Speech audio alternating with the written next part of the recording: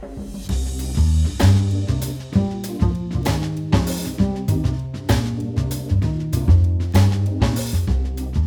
and welcome to Political Traction. Last week, Prime Minister Justin Trudeau assembled Canada's premiers to unveil $46 billion of new healthcare funding over the next 10 years.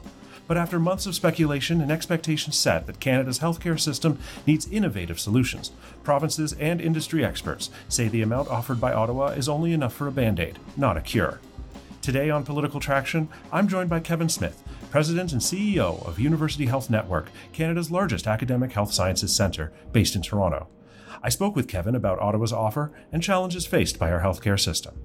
This is Political Traction. Kevin, thank you so much for joining us today. My pleasure to be with you, Adam. I want to start by asking you something I'm sure you get asked a lot. Like so many of us, I've carried this anxiety around for months that if I or somebody in my family got sick, I don't know how quickly they would receive care. Now, I'm sure some of that comes from the media, some of that comes from personal anecdotes, but what is the state of our healthcare system today? Yeah, we have an excellent healthcare system. It is, like all systems around the world, showing significant stress and strain. And unquestionably, most roads lead to health human resource shortages. But people are getting excellent care every day in the hundreds of thousands of visits across our country or in our respective province, and doing really well in terms of catching up. Like, people are working really hard. The standard of care is excellent. And I would say if you're really sick, the system responds exceedingly well. If you have a chronic disease, or if you have, some early symptoms or some things that could be deferred, that's where we're really seeing a dissatisfaction with the system. And of course, we have to be mindful that when you do have an early phase disease, it does progress. So people are worried about, I don't want to wait until I'm really sick. I want intervention early. And then add to that wait times in places like emergency rooms or to see their family physician or nurse practitioner. I think we have very, very frustrated consumers and, frankly, equally frustrated providers. And we can't get on a plane, Adam, and go anywhere in the world today where a similar story wouldn't be told. Obviously, Canada has some unique challenges, which I'm sure we'll talk about. But, if you're a patient today in Canada getting healthcare services, they'll be excellent. The challenge may well be that some of the wait times and some of the delays in getting to care and things like diagnostics to help manage that care are beyond what most of us would find acceptable. A lot of the conversation around healthcare and healthcare delivery has been around the need for innovation. And in the words of our Prime Minister, a lot of people made note of this. One area of innovation has been Doug Ford's plan to expand the private delivery of certain procedures. It's whipped up a lot of dust and a lot of political opposition from the parties and constituencies that you would expect. But is this, in your mind, what do you make of this? Is this a radical change that's being proposed, or is it an expansion of existing policy? It's certainly not a radical change for Canada. It's an expansion for Ontario. But, I went back and looked at the actual release quite deeply. And nowhere in it does it say this is a private sector endeavor.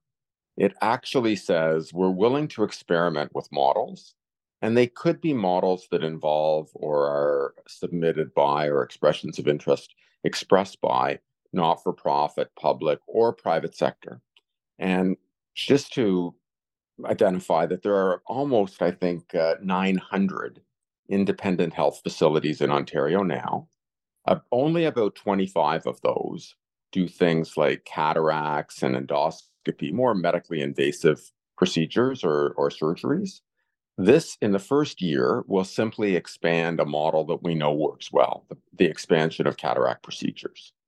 The devil is always in the detail, so we'll be looking at what's the price point, how do you make sure that you don't bleed healthcare resources away from acute care hospitals into these environments and then leave the sickest patients behind?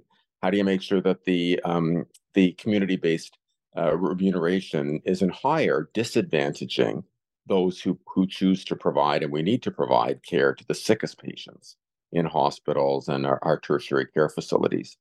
But in the first year, I really see this as simply an expansion of a model that's always worked, where we've proven to work at UHN. We work with a group at Kensington Eye Institute, and we've put in place guardrails, which I'm happy to talk about, that prevent the unintended consequences of privatization. We've had private capital involved in the public healthcare system for decades. Many of our buildings have mortgages on them, and capital is renewed through bank loans or other relationships. So it isn't new to see financing. I think the new piece of this is, will we move into the clinical endeavor, or will we say, let's draw a little bit of a semi-permeable membrane between the two, the capital and business functions, the building, the equipment, cleaning, maintenance, food service if you require it. We're going to deal with that just like we do today in what we'd call public-private partnerships, through which many hospitals have been built using under every government of every stripe in every province. Or would we then also include in that the clinical care experience? That would be new. But again, my anticipation is that government will wish to put in place, and should put in place, what I'll call expert panel that says, government, explain to us what you're trying to achieve. I think they're trying to achieve better access with high quality, shorter wait times at a fixed price point. And if that's the case, I think an expert panel can come back and say, here's what we can do to prevent the unintended consequences, which we can talk about what those might be. Lastly, Adam, I'd say the unfortunate view of any involvement of the private sector, and remember, about 30% of our broader healthcare system is delivered by the private sector.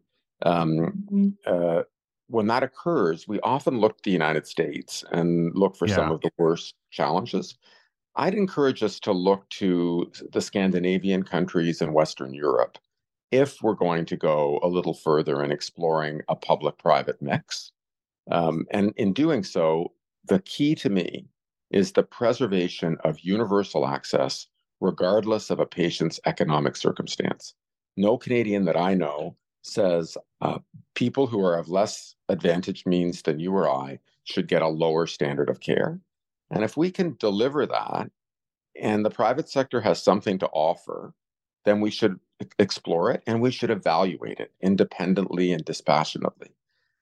That's what academic hospitals are here to do, or academic health science centers.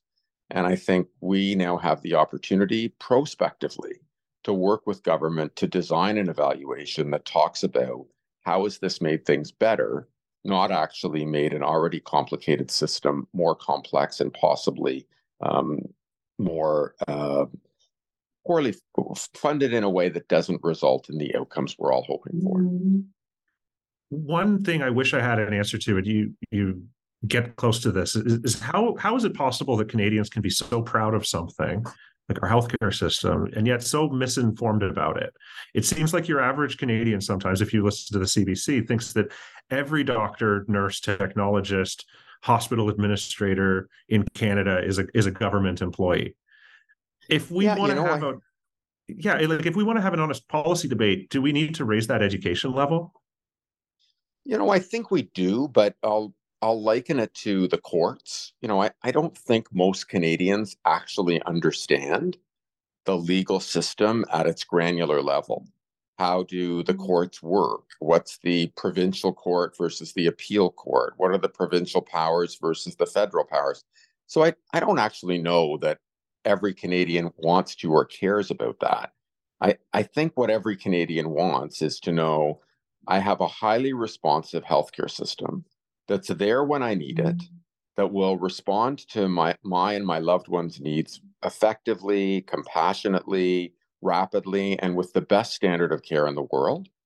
Equally, I think now Canadians also know the best outcome for a patient is also defined by a great work experience for the provider and the team that supports them. And now more than ever, I think we're seeing the challenges of an unrealistic quality of work life for many providers, And of course, we've just come through a worldwide pandemic. People are tired. People have been, many have been overworked. Obviously, the challenge is a backlog.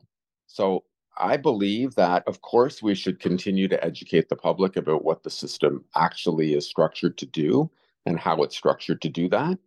But I often also think that our best model for serving Canadians is to provide them an excellent patient experience and for the provider to provide them the highest quality of work life that they could enjoy anywhere in the world. And frankly, there's nothing stopping Canada from being that place. So I absolutely agree. And I think the key to that is funding. And that's what we're talking about this week with this first ministers meeting. It seems like they're moving towards a deal in which the federal government increases health transfers. Justin Trudeau has indicated this strategy of signing bilateral agreements with the provinces, but he's also looking at more federalist policies like a national data program, interprovincial licensure, which I know the CMA has been advocating for. What balance does he need to strike when he's having these one-on-one conversations with the premiers, but he also has this larger federalist mandate to treat, to use a pun, to treat the symptoms that all Canadians are feeling? Is there a balancing act that he has to strike? Absolutely. I mean, I think there's a profoundly challenging balancing act. So, hats off to the Prime Minister. We're at the table.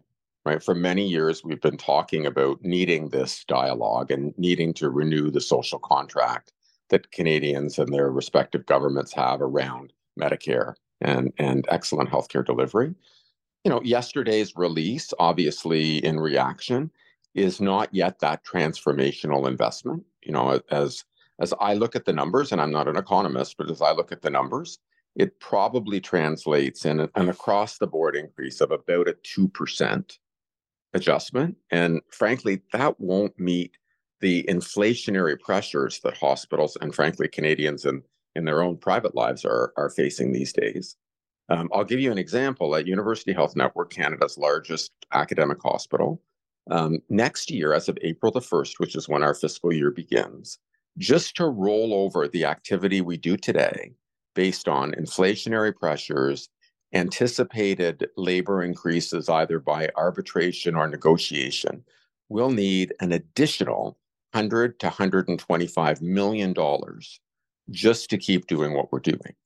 That's not to incent the kind of transformation that I think the Prime Minister and premiers are talking about. So it's a big bill. And in my view, because I come from an academic setting, I also think we should be using the literature, the research to say, well, how does innovation thrive? Innovation is never introduced with maximal efficiency. So if you look at any new, really innovative approach, we overfund innovation to take root, to refine it, to get people interested, to have the extra resources that allow people to study it and understand it deeply and course correct the flawed directions that all innovations sometimes have. And then we burn it in at scale, and laterally we begin introducing efficiency.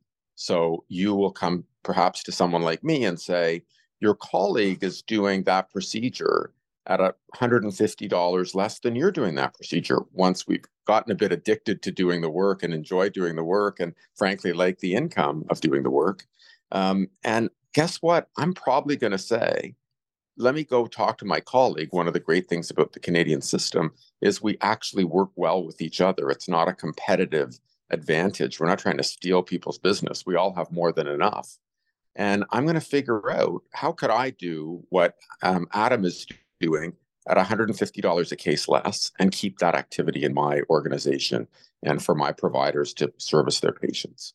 So what I worry a bit about is we need sadly a very significant bolus of investment just to keep pace with extraordinary inflation and the renewal that's required of our healthcare system. And then we need a significant bolus, and I think that's where the individual provinces and federal government should negotiate around what's unique for Ontario. It'll be different than what's unique for Nunavut or for Prince Edward Island. That having been said, whatever the outcome of those negotiations, Canadians, I think, are going to say, I don't want a patchwork quilt of medically necessary procedures across this country where one province does it and another doesn't. We actually want to stay consistent with what is medically necessary, what's covered, and at what rates. So it'll be a very fine balancing act. I often try to remind government, you don't deliver healthcare, just like I don't know how to achieve royal assent of legislation. Please, please, please tell those who deliver healthcare, this is what you want, by when, with how much investment, and don't tie our hands. Let us go away and bring you back solutions with accountability structures that then allow us to say, we will measure our progress and we will course correct and undertake prospective, rigorous evaluation, which includes the voice of the patient along this journey of transformation. It really fails, in my experience, when government or people who actually aren't close to delivering care put a whole bunch of parameters around what clinicians can't do, and then, of course, immediately eradicate the opportunity for true innovation, which is take the blinders off and let us experiment. And of course, I think now our experimentation must include, as part of the investigation team, the patient voice. The patient needs to be part of the research team. And many of us are doing that in disease-specific categories already, but I encourage us to do that with this deal as it goes forward. It seems like what you're saying is that innovation doesn't just happen overnight, and it doesn't happen prescriptively. It takes an investment, and I think what you're saying is it takes an investment larger than what we're seeing right now on the table from this week's announcement to be able to experiment, to be able to muck about and try to get into the system and actually create some change. You can't be forward facing, or you can't come down and say, this is the innovation, these are the specific things that we're looking for. You can't introduce innovation and maximal efficiency in one step. The literature on innovation is clear. It is an evolutionary process that has a storming and norming phase, and one needs to overinvest, especially in a transformative agenda.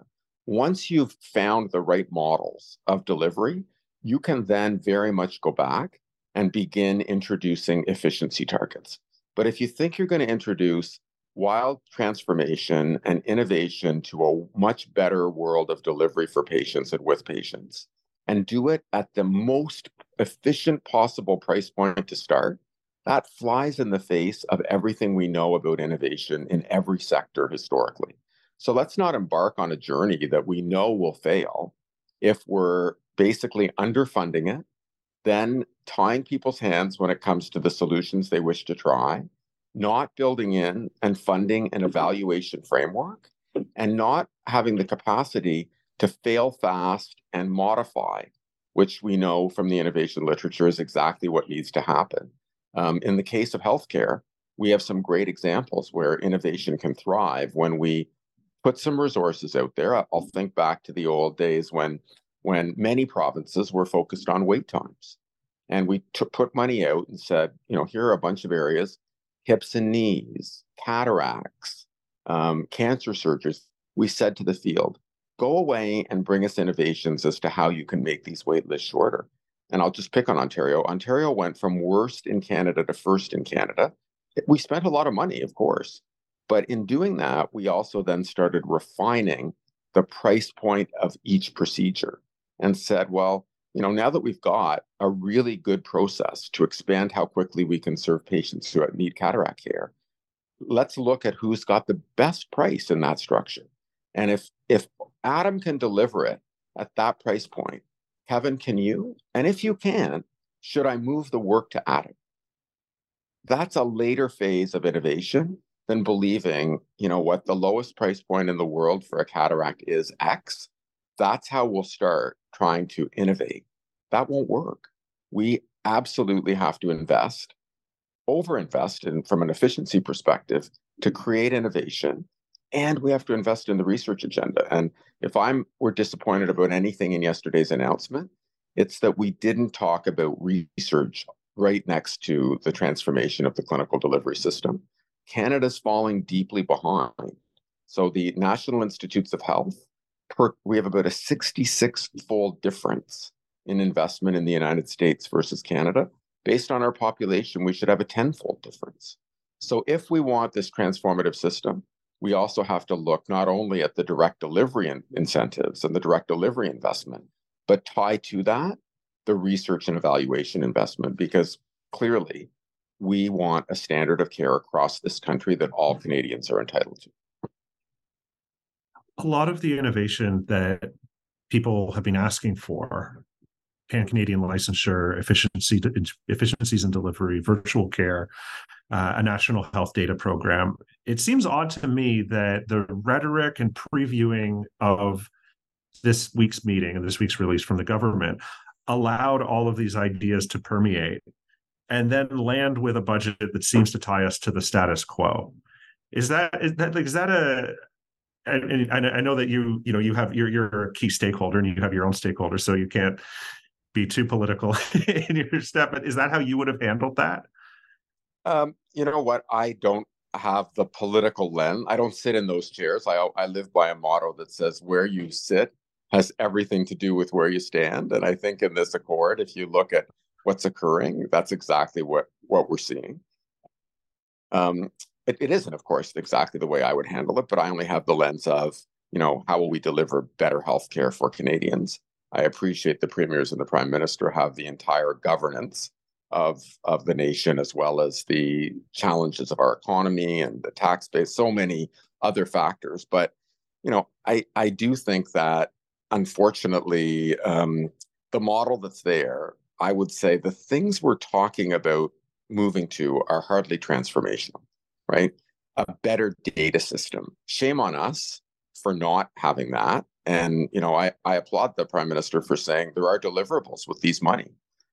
Whatever monies I receive, be it from the provincial government, a donor, a third-party research account, I expect there to be strings tied to it, right? So I have no problem with the federal government saying these are the strings, but I actually think most of the metrics that we're looking at the bar is too low for me. So sharing data, well, that's a no-brainer to me. Create the legislative frameworks so that we can meaningfully share data and let research and evaluation thrive. Of course, move to national licensure.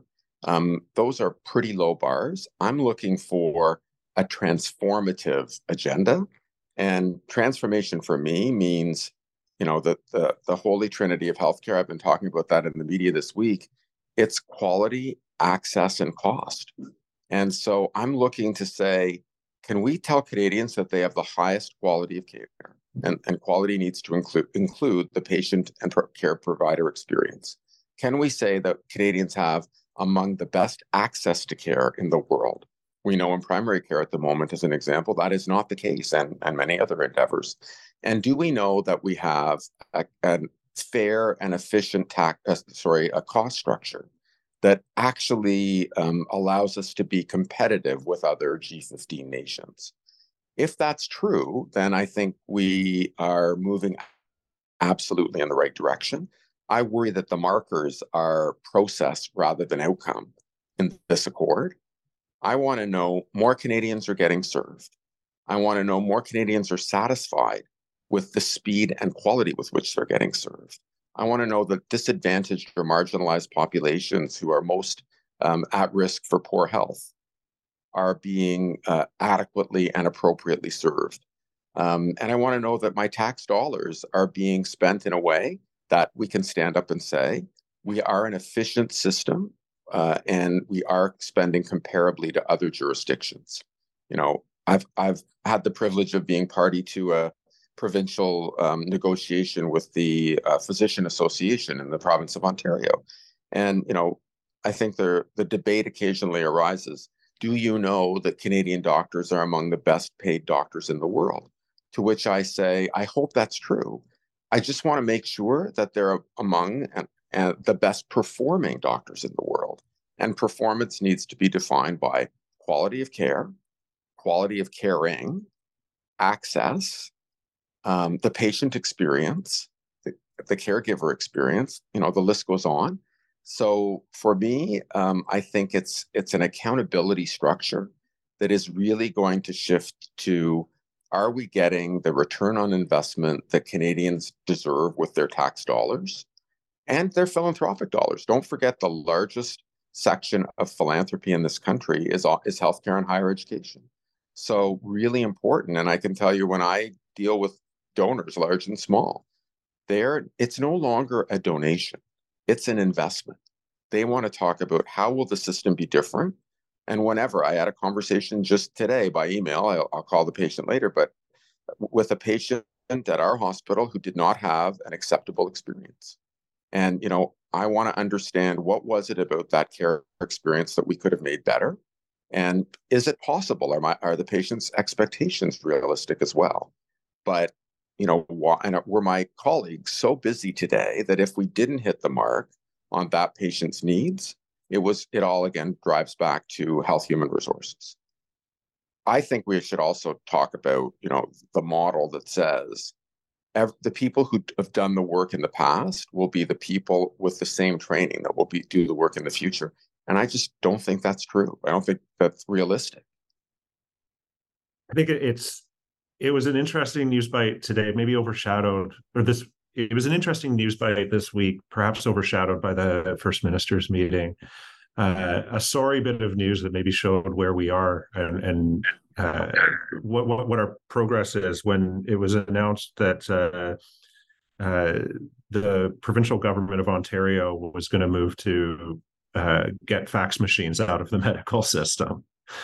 And that's always something that I point to when I say, yes, we can shoot the moon for these grand innovations, but there's a lot of 20th century work that we can also do as well. Absolutely. But, I think the other piece of this, just to be fair to government for a moment, is government doesn't operate the healthcare system.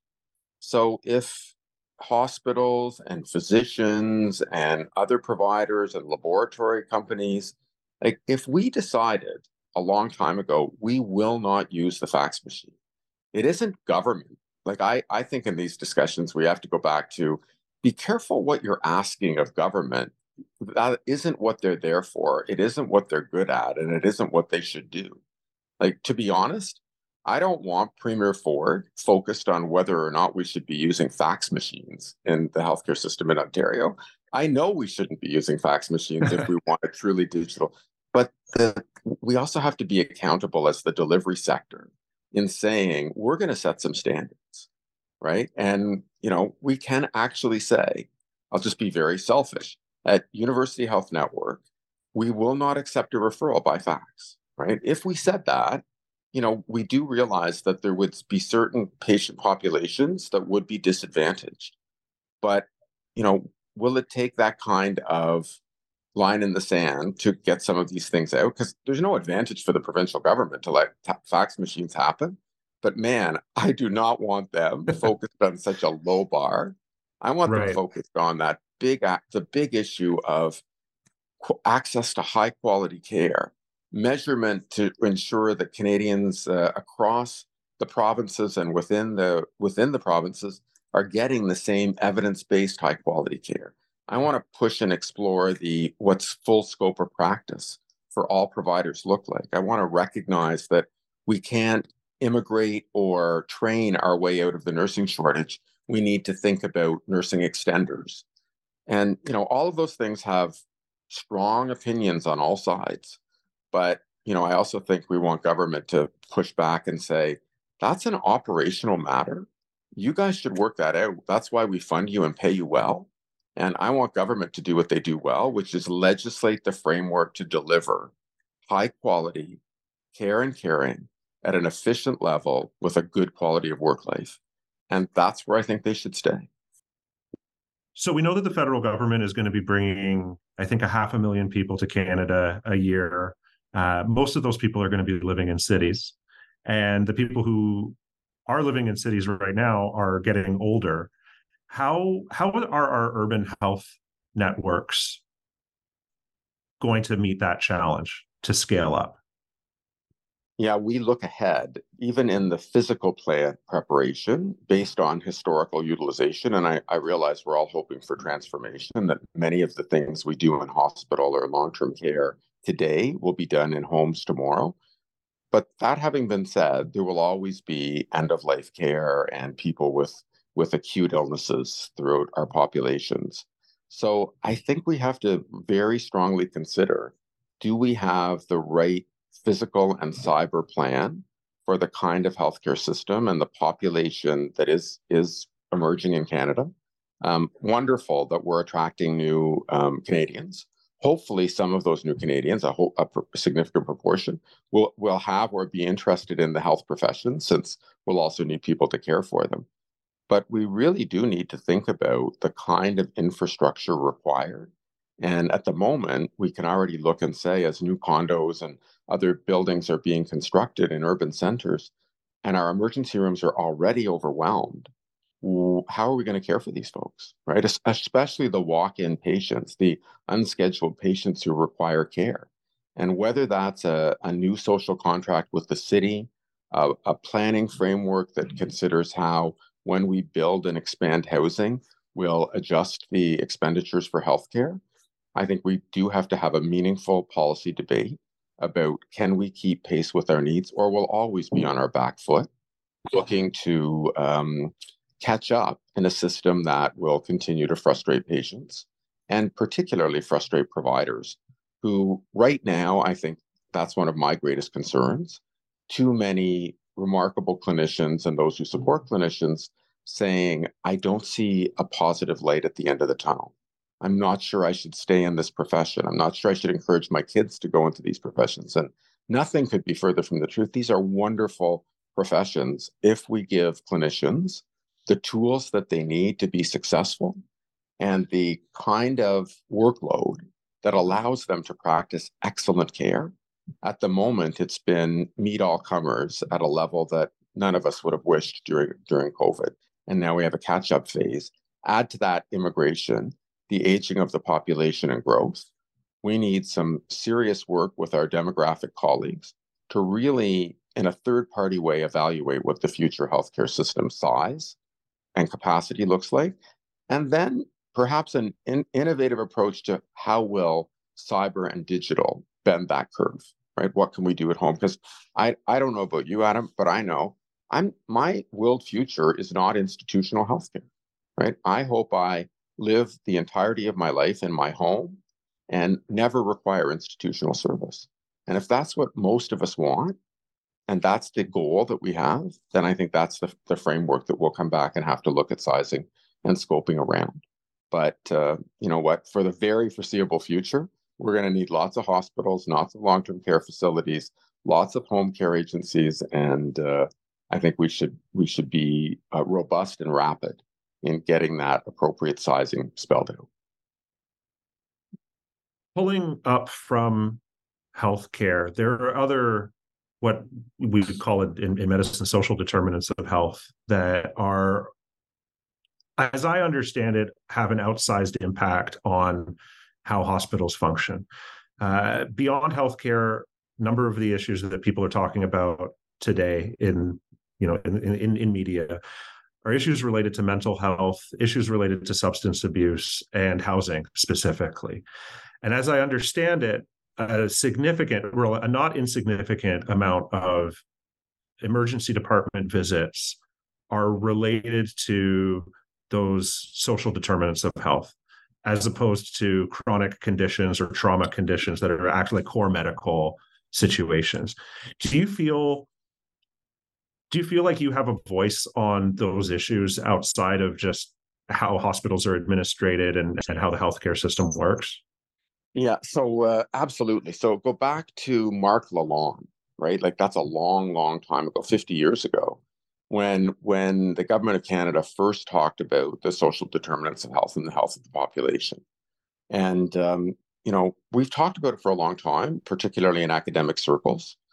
But just in the past 5 years, University Health Network has said, we need to stop talking about it and do something. So we're the first hospital in the country that said, through our board, we're going to build prescribable housing. And with the federal government, with the provincial government and with the city government, because I think in days of old, we never really thought about municipal governments as key to the health solutions. When it comes to things like public health and ambulances and laboratory testing and so many areas, it is truly the three levels of government more than ever before. So this spring, we'll open the first 50 prescribable housing units at University Health Network. We have about 215 patients who consume 15,000 emergency room visits. That's over almost 70 visits for each patient, right? More than once a week. And on average, right? Huge. They're not there because they have an emergency health condition.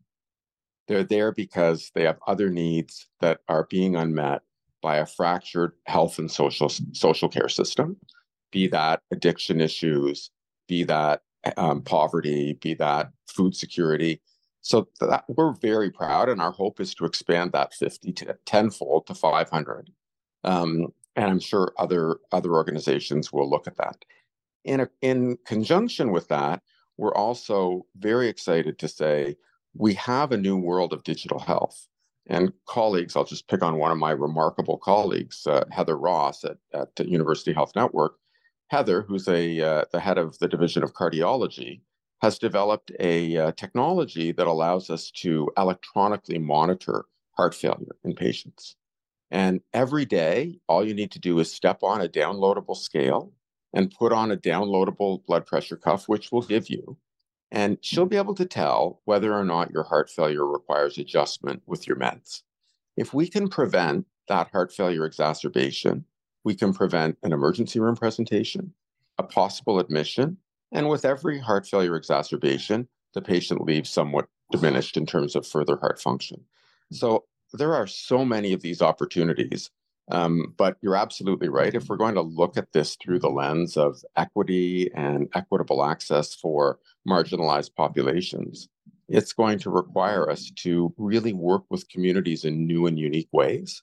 And I'm very proud of the work that our social medicine group is doing at UHN, but it affects the entire system. When we think about the number of people in ERs, the number of people requiring a general internal medicine consultation, the number of people who could, with great family practice or nurse practitioner supports, dramatically improve their health outcome. It's astonishing and remarkable, and it only resonates with everyone, right? So when we talk to wonderful donors like La Fondation Emmanuel Gattuso, Emmanuel Gattuso's foundation has made a profound $5 million investment in getting this to the forefront. So I think there's a huge opportunity for the lens of social justice and equity to be a driver with this accord, and with us really saying, let's finally make Canada the best practitioner of population health in the world. Kevin, thank you so much for joining us today. It's a great pleasure. Political Traction is powered by Navigator, Canada's leading high-stakes public affairs firm. Our show was edited by Holden Wine and produced by Thomas Ashcroft, Matthew Barnes, Jeff Costin, Zeus Eden, and Jenny McElwain. I'm your host, Adam Owen. We'll see you next time.